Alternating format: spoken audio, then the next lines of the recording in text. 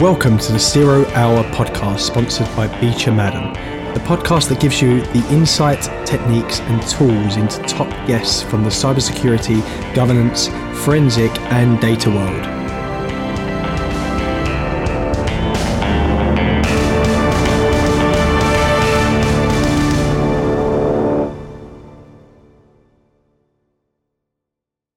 Welcome to the latest episode of the 0 Hour podcast, and your host today is Carla Reffold.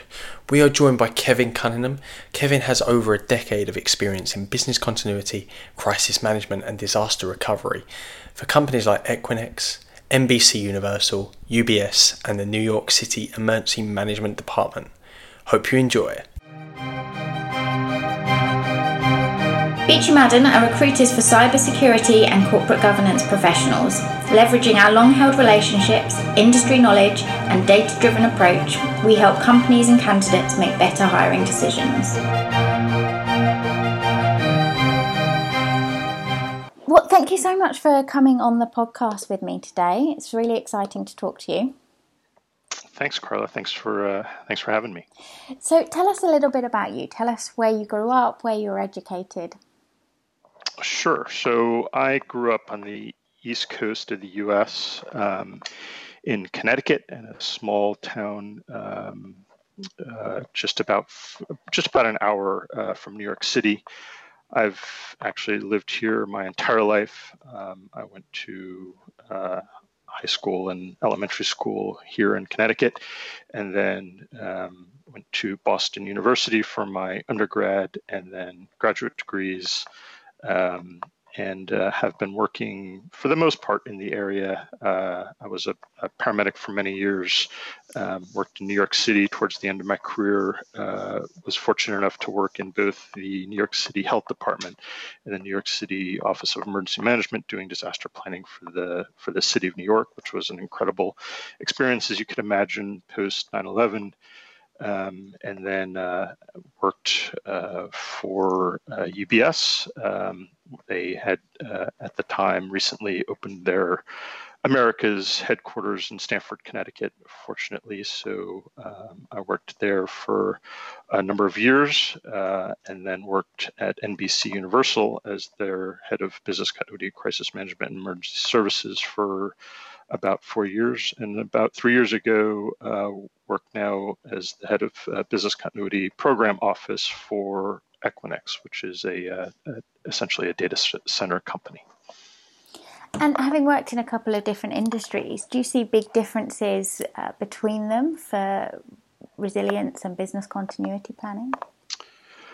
I think that, you see more similarities than you think. I think the big differences that you see is some of the drivers of the program. So, of course, in financial services, I found myself most of the day dealing with regulators or regulations around business continuity, and then you do very much the same kind of work at NBC and at Equinix, but you don't find such a heavy regulatory component. So more of it at NBC and Equinix has been, business driven and customer centric driven versus regulatory driven. And how do you feel the balance is? Do you feel it's changed over the past sort of 10 years or so from being around protecting revenue to protecting people and customers, like you just mentioned? I think it depends on certainly the business and the industry. I think probably, 15 years ago, it was more revenue focused and then kind of business line focused. And I think that probably had a lot to do with kind of the regulatory authorities looking over you. But I think now, particularly acutely, it's more kind of people focused with everything going on in the environment that people are realizing that we may have missed the ball on focusing on the business, whereas your people are the most essential component of that. So I do feel like it's been a little bit of a shift from a business focus to a people focus, and I think that's just a generality, right? I think if you talk to my peers across the industry, you'll see that they'll say similar things. Now, obviously, for most resilience professionals, we're kind of in an unprecedented situation. What have you seen people doing that's helped them be really successful during this time? Yeah, it's interesting. You find businesses that had really complex and have thought and spent a lot of time on their pandemic planning. And overwhelmingly, the folks that I have talked to in the industry have said, well, gosh, I spent the last 3 years working on my pandemic plan and drilling the pandemic, doing pandemic exercise, and not a single one of those efforts has been useful now, just because some of the assumptions that you have to make when you develop a pandemic plan never really played out to what we're seeing, to the extent we're seeing now. So I feel that, again, people that I've talked to say that, gosh, I wish I didn't spend so much time on my pandemic plan. Not that it wasn't important, but that nobody really expected this, and their pandemic plan just hadn't really been useful. I think that overwhelmingly the people who have been successful are the people who have spent time with their crisis management response piece, and have a kind of like cohesive crisis management team, based in your regions that you operate, that you're able to bring together quickly, make decisions, and pivot very quickly, because we saw, starting in January or February in Asia Pacific, it moved very, very quickly, and some of the decisions you had made yesterday didn't apply to, or you got different guidance today. And having your teams be able to work together quickly, digest information, pivot, and kind of work within a framework was much more useful than having a very detailed pandemic plan, which may or may not have been applicable in this case. So I think generally the folks who spent time on having a crisis management structure that's functional and works, versus having a detailed pandemic plan was probably the most helpful. Do you think that sort of leads into some best practice around how you should go about your crisis management plans? I do. I think, I just can't imagine, when everything started to explode in January or February, having to create that structure on the fly, and identifying the people who should be responsible for HR or communications or your operations or finance.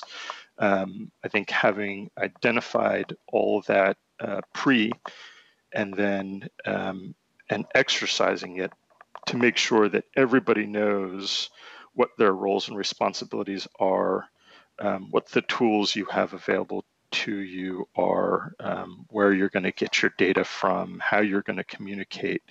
I think that's probably the best practice. Again, if you found yourself in January or February creating a crisis management structure in response to COVID-19, you probably struggled a lot. Whereas those companies that were can push a button, bring the crisis management team together, and start working immediately and responding to the event, were much more successful. What are some of the challenges you've seen from companies that you're working with that they've experienced? I feel like just globally trying to get consistent data about the situation and what's going on. Obviously, the WHO has kind of done, World Health Organization has done a good job, but with, posting case counts, and you can argue whether those numbers are accurate based on a given country or region. But I think, some of the trouble people are having now is, now that we're entering the reopen phase, right, is getting some guidance from the local health ministries, local governments, because some places are saying, yes, you can open your non-essential offices, and you can start having people come back at 10% or 20%. And then there are other locations that don't really give so much guidance. So it's really hard, particularly if you're a global company, to apply like a consistent metric that you can get consistent data, and also definitively say that the local government or health ministry will allow you to open your office once you kind of develop those metrics, and say, yep, we feel comfortable based on the number of cases, the test penetration rate, the whatever you're looking at. If you say, okay, we're comfortable with all those things, then the local government might actually not be, might be saying that, yeah, I mean, all those things are green. However, we're still going to not allow folks to come back to offices in some wholesale fashion. So I think those are some of the struggles currently. Are you seeing it the other way around, where sort of local governments are saying it's okay, but companies aren't ready? I think there are two pieces to that. I think companies may or may not be ready, and I think that's a function of two things. I think that's a function of employee sentiment. If you do kind of some polling of your employees by region and even by state in the Americas or country in EMEA or APAC, you'll find that you'll get very, very different employee sentiment about wanting to come back. I think because APAC, generally saw this first, and they've been kind of disrupted for a longer period of time. And now that they're coming back a little bit earlier than the Americas or EMEA, you'll find that employee sentiment there is generally higher to return to the office. And if you just think about like Hong Kong, they've been dealing with disruptions via these protests for over a year now. So I think you'll just generally see that the folks there are kind of more eager to come back than would be other places in EMEA and certainly the Americas. So I think it's a function of, do employees even want to come back? And if they could come back, do they feel comfortable coming back? And you'll see a wide range of those sentiments. And I think also some employers just aren't ready to reopen their offices, right? Because it's going to be a new operating environment when they come back. And, social distancing in an office is going to be, different. They're going to have to reconfigure their floor plans, think about things like common areas and high touch surfaces, and having enough supplies on hand to do disinfection and hand sanitizer, those type of things, face coverings, and doing temperature monitoring and screening and all those things. So that might take a little while, depending on where you are and what your business is. So I think that people coming back is going to be a function of, do they want to come back? Is the business ready to come back? And like you said, Carla, are the numbers look like it's safe to come back? And then also, is the government saying that you can come back? And who do you feel in the business should be taking responsibility for some of those issues? Well, I really think it's a cross-functional team that needs to be looking at this. Obviously, you're going to have your facilities team looking at kind of the functions in the office that things like getting hand sanitizer, hand wipes, doing increased cleaning, working with HR to do screening and to ensure that employees aren't coming in sick. It's the business continuity team identifying the critical staff that need to come back in conjunction with the business. It's the communications team communicating everything we just talked about to make sure the employees understand that there's a new set of rules. I don't think there's one answer, and I think it really varies by business. But again, it kind of comes back to that crisis, that having a solid crisis management team that's able to work together to make those decisions and communicate them to the staff, and making your folks feel comfortable when they do want to come back. Now, over the past few years, I think we've seen a difference in how much interaction crisis management teams have been able to have in the business, how much buy-in they've been able to get. It's been a while since our last big event, which normally gives you some attention. So have you seen something similar? I have. We all do crisis management exercises, and most of the time when you engage with the business, you get some kind of moans and groans. They do it, but not necessarily willingly. And then as this COVID situation started to heat up, and you had somewhat daily calls, this collective light goes off with everybody, and they're like, this is why you make us do this. I get it now. I promise I'll never complain again about the crisis management exercises you make us do. So I do think, being in the forefront, being the lead,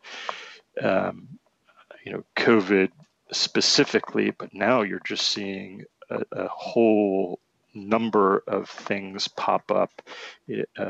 The first of this month was the start of hurricane season officially in the US, and we've already had our third named storm, which is fairly unprecedented. So, you layer on COVID with storms, with earthquakes, with the civil unrest that's happening, not acutely in America, but also kind of spilling into the other regions, regarding kind of, the ongoing issues of the day.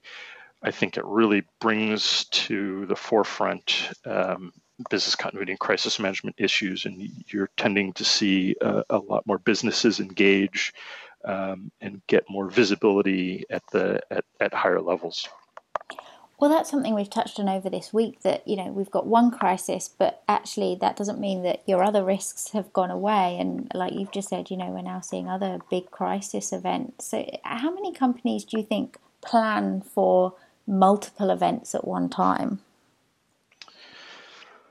I would say, not many. I think we tend to look at these things as singular events. I have an earthquake plan, I have a pandemic plan, I have a cyber plan. Rarely do we think of those things happening in parallel, right? Having a cyber event during a pandemic, being able to shelter people in place. And I'm not necessarily just a business, but think about, local emergency management. How do you shelter, and how do you bring people to hurricane shelters in a pandemic? What does that look like, right? Because I think, a hurricane shelter almost by definition isn't social distancing, right? So I think people are really starting to look now at, because we've been doing this for 5-6 months now, things have started to happen, and you wonder, geez, do I have the ability to run an ongoing COVID event? And if a hurricane, the hurricane that's currently brewing in the Gulf of Mexico, what if that hits one of my sites? Or if we do have, gosh forbid, a cyber event, or if there's an earthquake, or, the ongoing civil unrest hits or impacts my business, how do I run, essentially two parallel crises? and ensure that both my employees are safe, but I keep the ongoing operations of my business.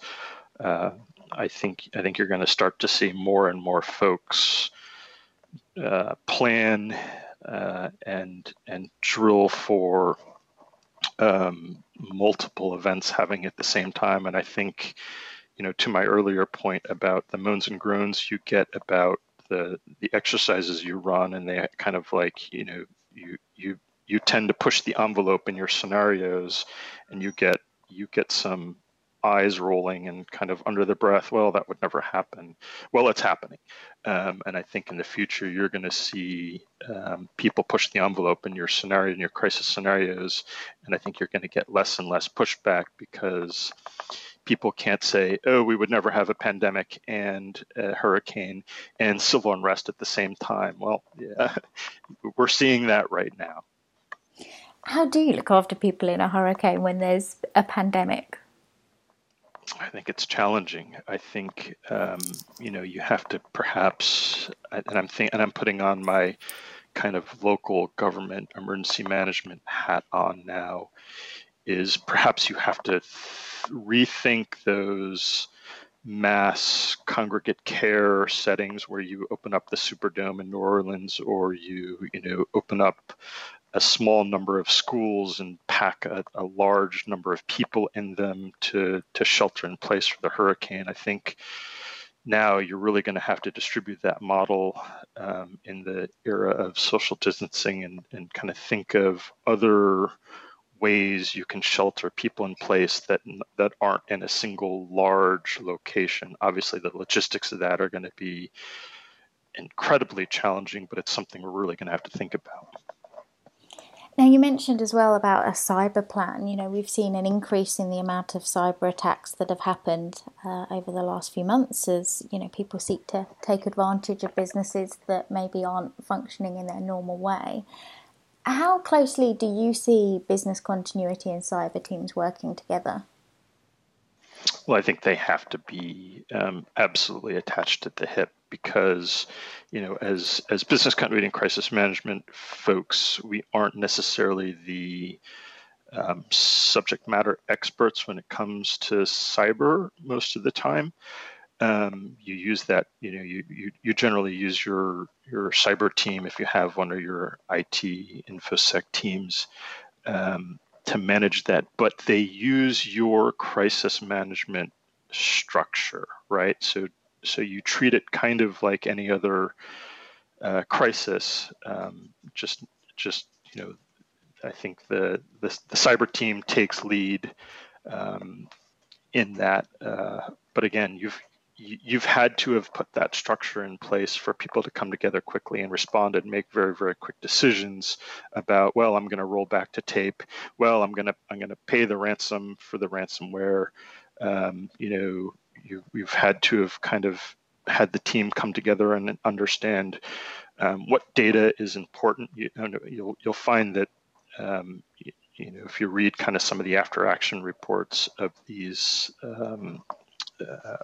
malware, ransomware attacks, most people spend the majority of the time trying to figure out and debate if the data that they lost or is being held ransom is actually even useful. So I think having gone through the exercise of identifying what your important pieces of data are, so you can very quickly make a decision about, oh yeah, we care about that. We're going to either have to now pay or try to get it from a backup. And I feel like a lot of time is lost from folks who spend a day or two trying to figure out whether the data that they have that's been compromised is even important to them or not, right? So I think being able to make a quick decision on that is incredibly helpful for when it comes to restoration. The sense I get talking to people is that business continuity professionals understand cyber as being one of their risks, but the same isn't necessarily true the other way around. That cyber cyber people have only just started talking about that and just started talking about how they need to get their PR and corporate comms teams involved if they have an incident. Do you see the same thing? I have been seeing the same thing, and I think you're right, Carla. I think often those cyber teams have kind of been, and I think this is just a generalization across the industry, that the cyber teams have, been those teams that are, locked in a closet somewhere and work very much among themselves, and they're monitoring and they're doing all the things that they do day to day. But then when something happens, right, it's trying to bring the decision makers together where sometimes people struggle. So I think you're right. I think we're starting to see, particularly with the events happening now, that those cyber teams generally are more active and regular participants in the crisis management structure than they were before.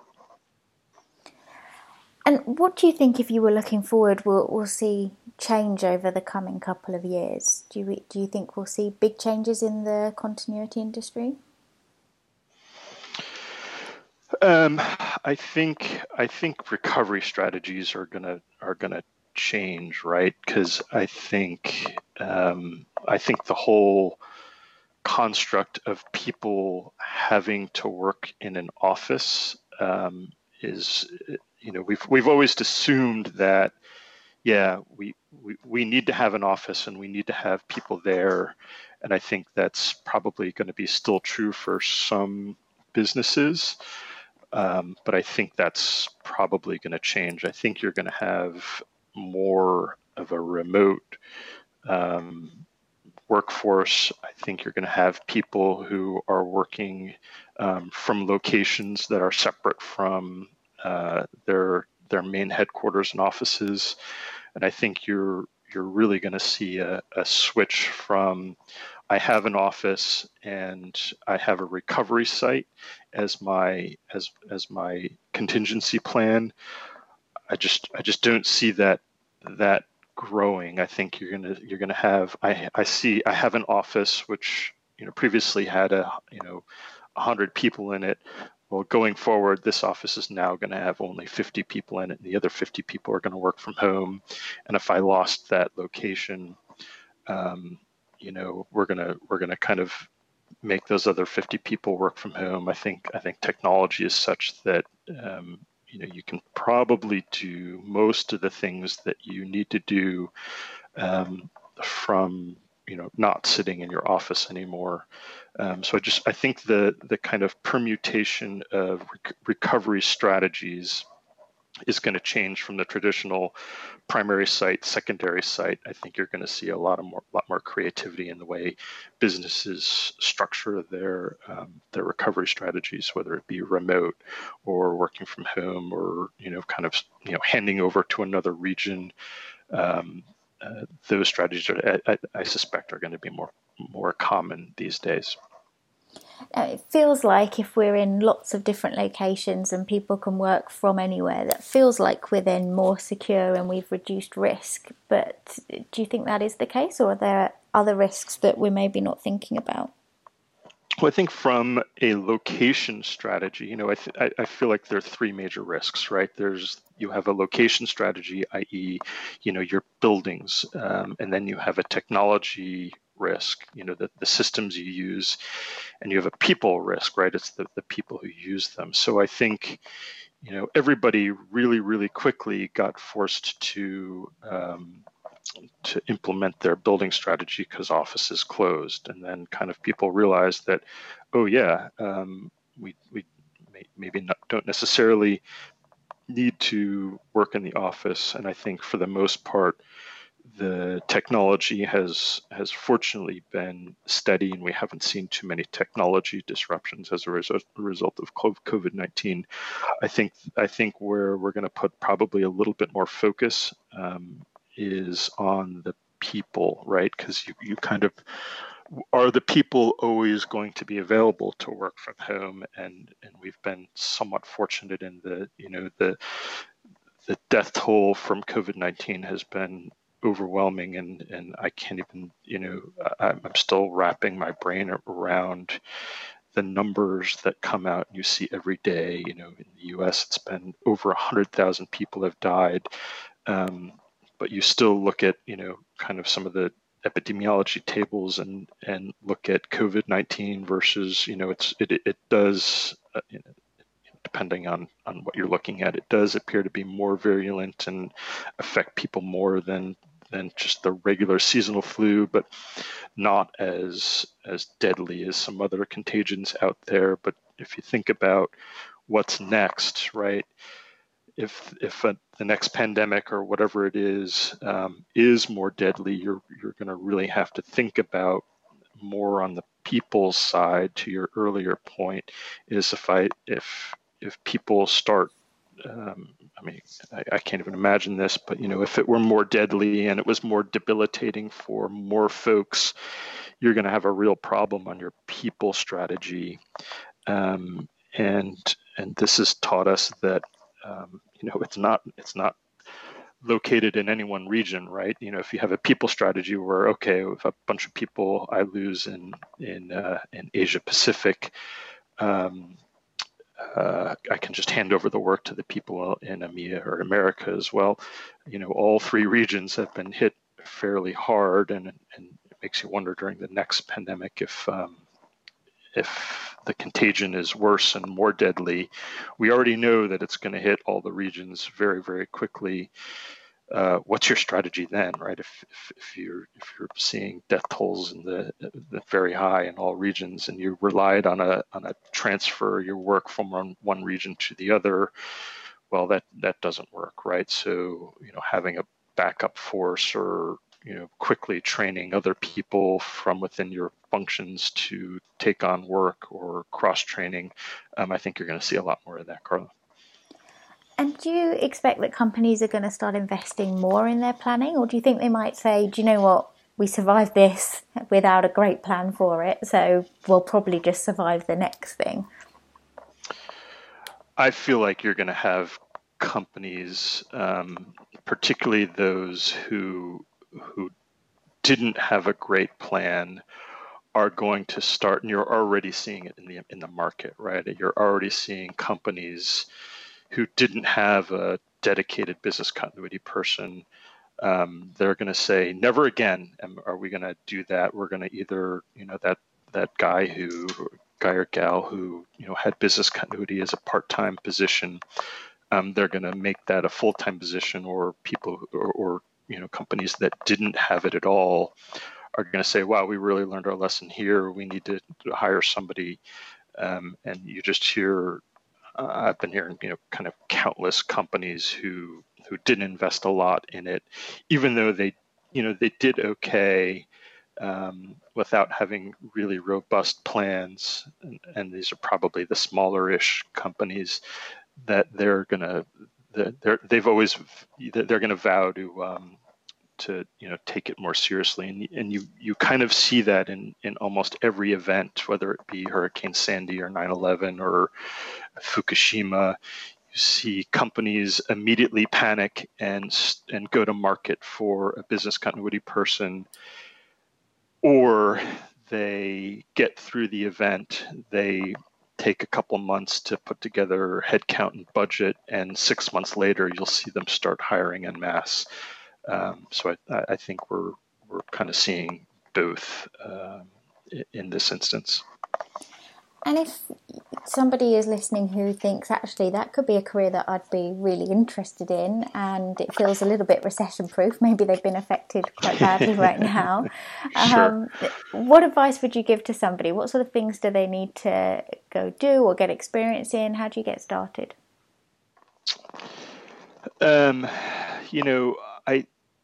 I always cringe when people apply for business continuity jobs when they don't actually have any demonstrable business continuity experience and or training. So I think probably one of the best, and you'll see that a lot, that I have a background in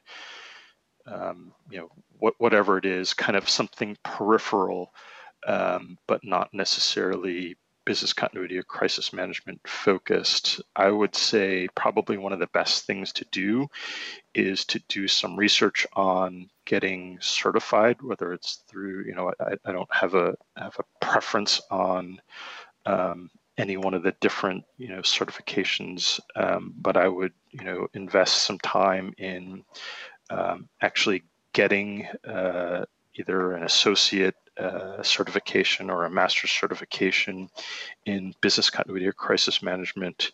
And again, there's a number of different organizations. I don't necessarily think one is the better answer than the other. Just do your own research, figure out what works best for you, and actually get some demonstrable training in it, because I do think that going forward, the candidates that have kind of some peripheral business continuity and crisis management skills are going to get quickly filtered out for the people who do have, a certification, Masters of Business Continuity or Certified Business Continuity Planner or whatever it is, Certified Emergency Manager.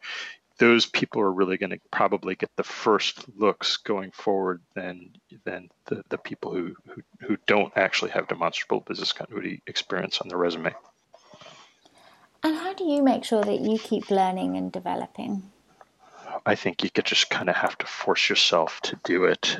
Some of those certifications come with some continuing education requirements, but I think that they're two pearls to your point in keeping up to date is go and attend a conference or attend a 3-day business continuity crisis management seminar, and I think that's important, but I think probably even more important than some of the learnings and sessions that you attend during those is the connections you make with people, and if you can't do that and you work in an area, look up the people who have similar jobs to you in your area in different industries or companies, and just invite them for breakfast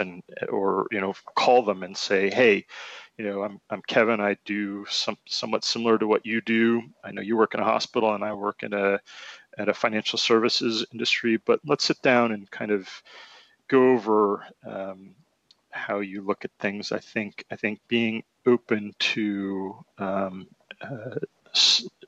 being social, having dialogue, and you'd be shocked. When I was at UBS, we would have a monthly breakfast with the people at JP Morgan Chase and Credit Suisse and Citibank, and everybody was really kind of willing to share some of the challenges and some of the successes that they've had, even though we're all technically competitors, right? But the folks in that circle, it certainly, I think one of the reasons why they are willing to kind of share is we all are interdependent on each other in terms of, from a financial services perspective. If one financial services company fails, it's going to have a significant impact on us. But also, it's really great to be able to have a informal network where you can just send them a text message or a chat and say, hey, I'm thinking about this for these reasons. Tell me your thoughts on this, and having to get some instant feedback that you kind of know and trust is incredibly valuable. I think as an industry, people are really open to helping and to sharing that knowledge.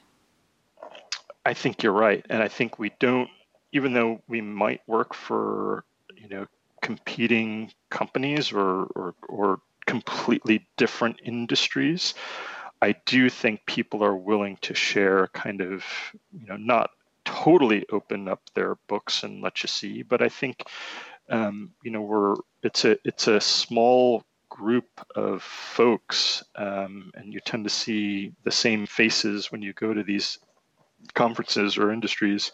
And if you have a relationship with that and you trust them, I think to your point, Carla, it's really valuable to be able to make a single phone call and say, hey, I'm thinking about implementing this for these reasons.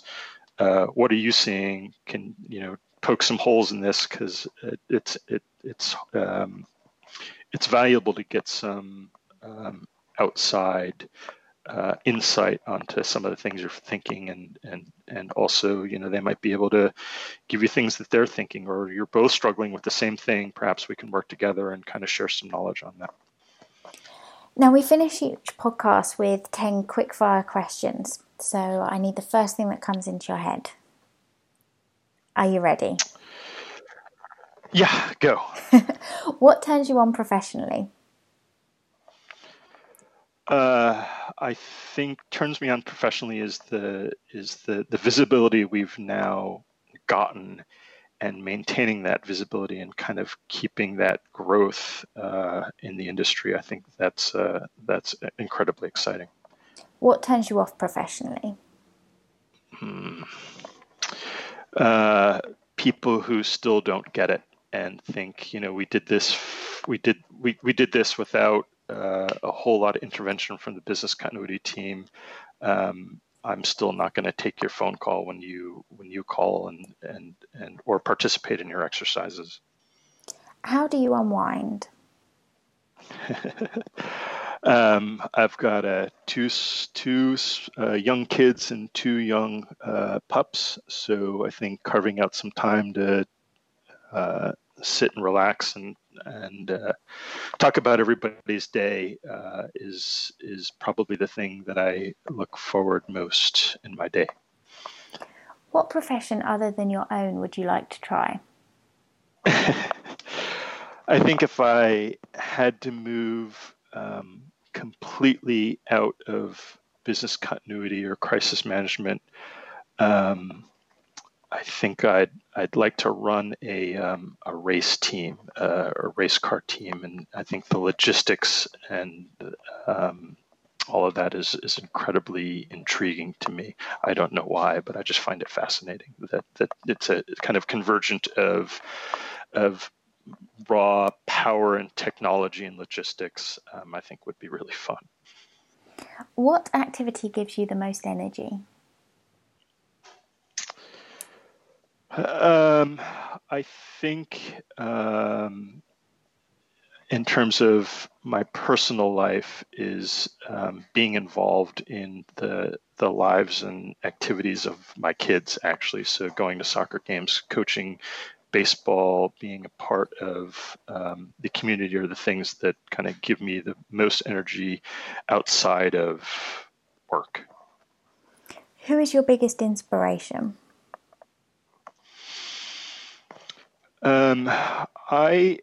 I very deliberately choose not to work for a company or an industry, but to work for a person. I think if you choose to work, I want to work at XYZ company, or I want to work in XYZ industry, I think you're going to kind of set yourself up for failure. So I think that your boss or your direct the people who you report to, if you can't draw inspiration from them, you're going to just be unhappy. So I deliberately choose the people who I work for as the people who inspire me, in addition to obviously my family and my coworkers and my direct reports as well. If you had to present a speech right now, what one word would be its subject? Adaptability, the ability to very quickly adapt to an ever-changing crisis. You are at your best when you're doing what? Locking the door, filtering out all external stimuli, pouring myself a cup of coffee, putting headphones on, and focusing on a task. And and figuring out a solution to some really complex problem you have. If today was the last day of your life, what one lesson would you impart? I'm probably guilty of not doing this, but putting your iPhone away when you're away from work, not worrying about work, and spending more time with your family. You always hear the adage that that on your deathbed, the thing that you're going to regret most is the amount of time you spend at work and not focusing on your family. So I think we're all, particularly now, acutely guilty of that. But I think that would, spending more time with family and friends and on the things you enjoy versus being totally all times consumed in work, I think would probably be the advice there.